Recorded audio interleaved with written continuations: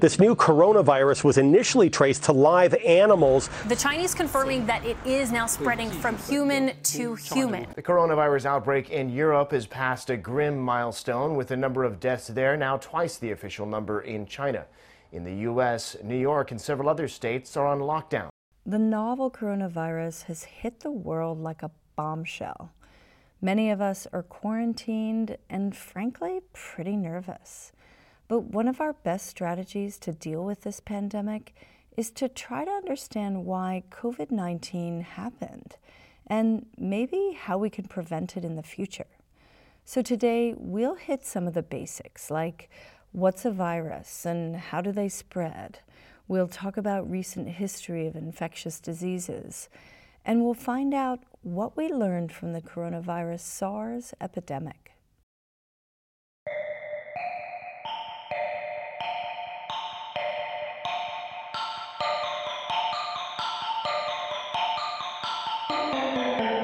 My name is Marcy Trent Long. This is Season 8, COVID-19 with HKU.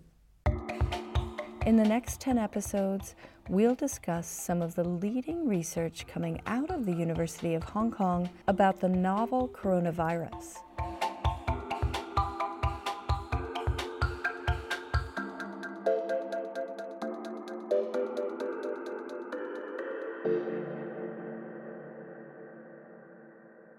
So to answer some of these basic questions about COVID-19, we turn to Thomas Abraham. He's a professor at the University of Hong Kong Journalism and Media Studies Center. He's written 2 books about global pandemics. 21st Century Plague, The Story of SARS was published in 2004, and more recently in 2018, he wrote Polio, The Odyssey of Eradication. First, Mr. Abraham, maybe you could start us off with an explanation of how a virus works, as opposed to, let's say, how bacteria works. Viruses require hosts to survive, and this is one big difference between viruses and bacteria. Bacteria can survive by themselves in the environment, but a virus needs a host cell to get into or infect. And then the virus uses the machinery of the host cell to replicate itself.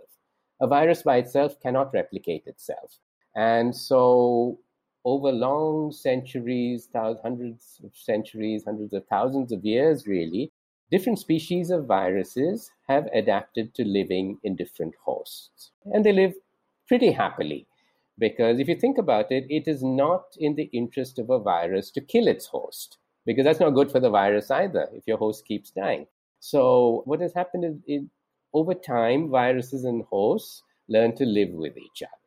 Well, if that's the case, how do viruses also create diseases like the coronavirus we're facing now?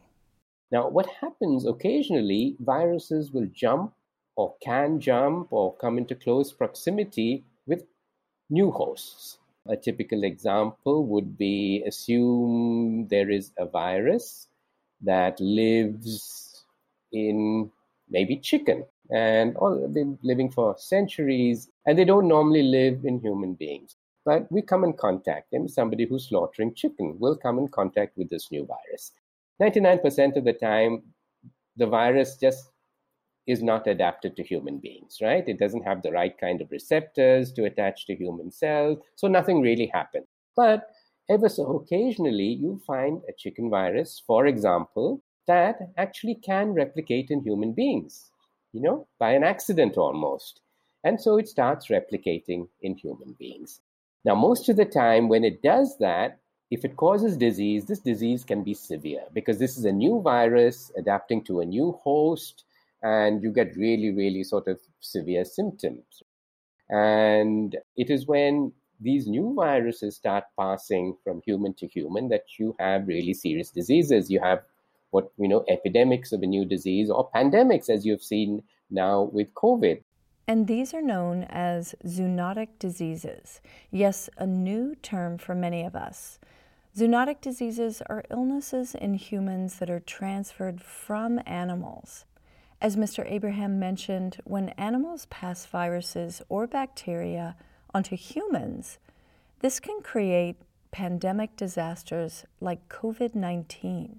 As it turns out, there might have been a few zoonotic diseases that you've actually heard of before. A research team in Saudi Arabia found identical viruses in a man who died of the Middle East respiratory syndrome, or MERS, and one of his camels. Scientists speculate that a possible cause of the Ebola outbreak might stem from the prevalent consumption of bushmeat from animals like monkeys and fruit bats. Of course, here in Hong Kong, the SARS coronavirus is the most infamous zoonotic disease. In 2002, live civet cats on sale in wet markets in Guangzhou, China, were believed to carry the SARS coronavirus and pass it over to human traders. In 2003, SARS coronavirus was declared an epidemic and, like COVID-19, put Hong Kong into lockdown. But that was 17 years ago. Couldn't we have developed a general vaccination for a coronavirus since then? No. Vaccines tend to be virus specific. It is possible theoretically to develop, a vaccine that would target a whole bunch of coronaviruses. But even in the case of flu, where this is theoretically possible, it hasn't happened. And why hasn't it happened? Did anyone, for instance, at HKU start doing the research into a coronavirus vaccine? So prototype candidate vaccines were developed, and some in Hong Kong U as well. And if they are tested, they need to be developed by a manufacturer, a big pharmaceutical company that has the capability to manufacture vaccines. The question is, who's going to pay for all of this? Will there be, and if I were a pharmaceutical company and you tell me to make a SARS vaccine, a disease that appeared 17 years ago, I would say, why? I mean, who's going to buy this? But if you tell me to make a vaccine that I know, say a vaccine that every child is going to be vaccinated with, then that I will go into. So this is the issue. It's a question of who's to make it. It's a question of supply. It's a question of long-term demand. Even in the case of COVID, I would be surprised if manufacturers were willing to make this vaccine. Or if they did, it would be at a price that would be unaffordable. So even with the more virulent coronavirus, we may or may not see vaccines. Certainly, we probably won't see a vaccine that can stop current COVID-19 pandemic anytime soon.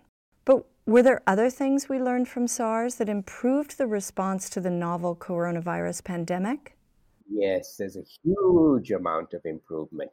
When SARS broke out, it actually broke out in China in November 2002. But they hid it from the world until February. And it's only when the disease came out into Hong Kong that people knew what it was.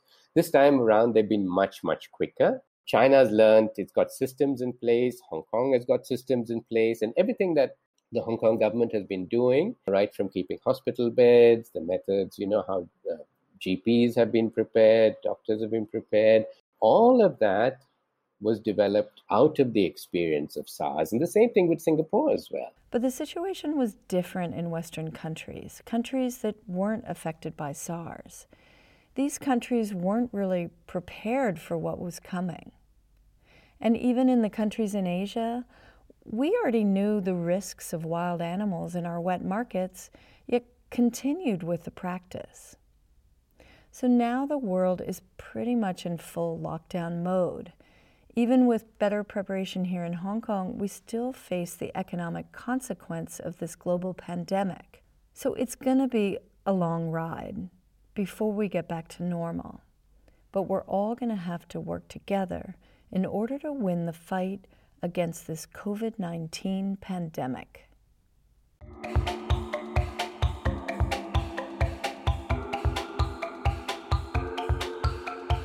Hi, this is Wu Yufei, the assistant producer for this series, and I'm also a master's student from HKU. If you want to learn more about this topic, check out the website fightcovid19.hku.hk. It lists the latest research by HKU researchers and professors about the coronavirus. And better yet, sign up for the free online course Epidemics 1 and Epidemics 2 with professors like Thomas Abraham as they explain history of epidemics.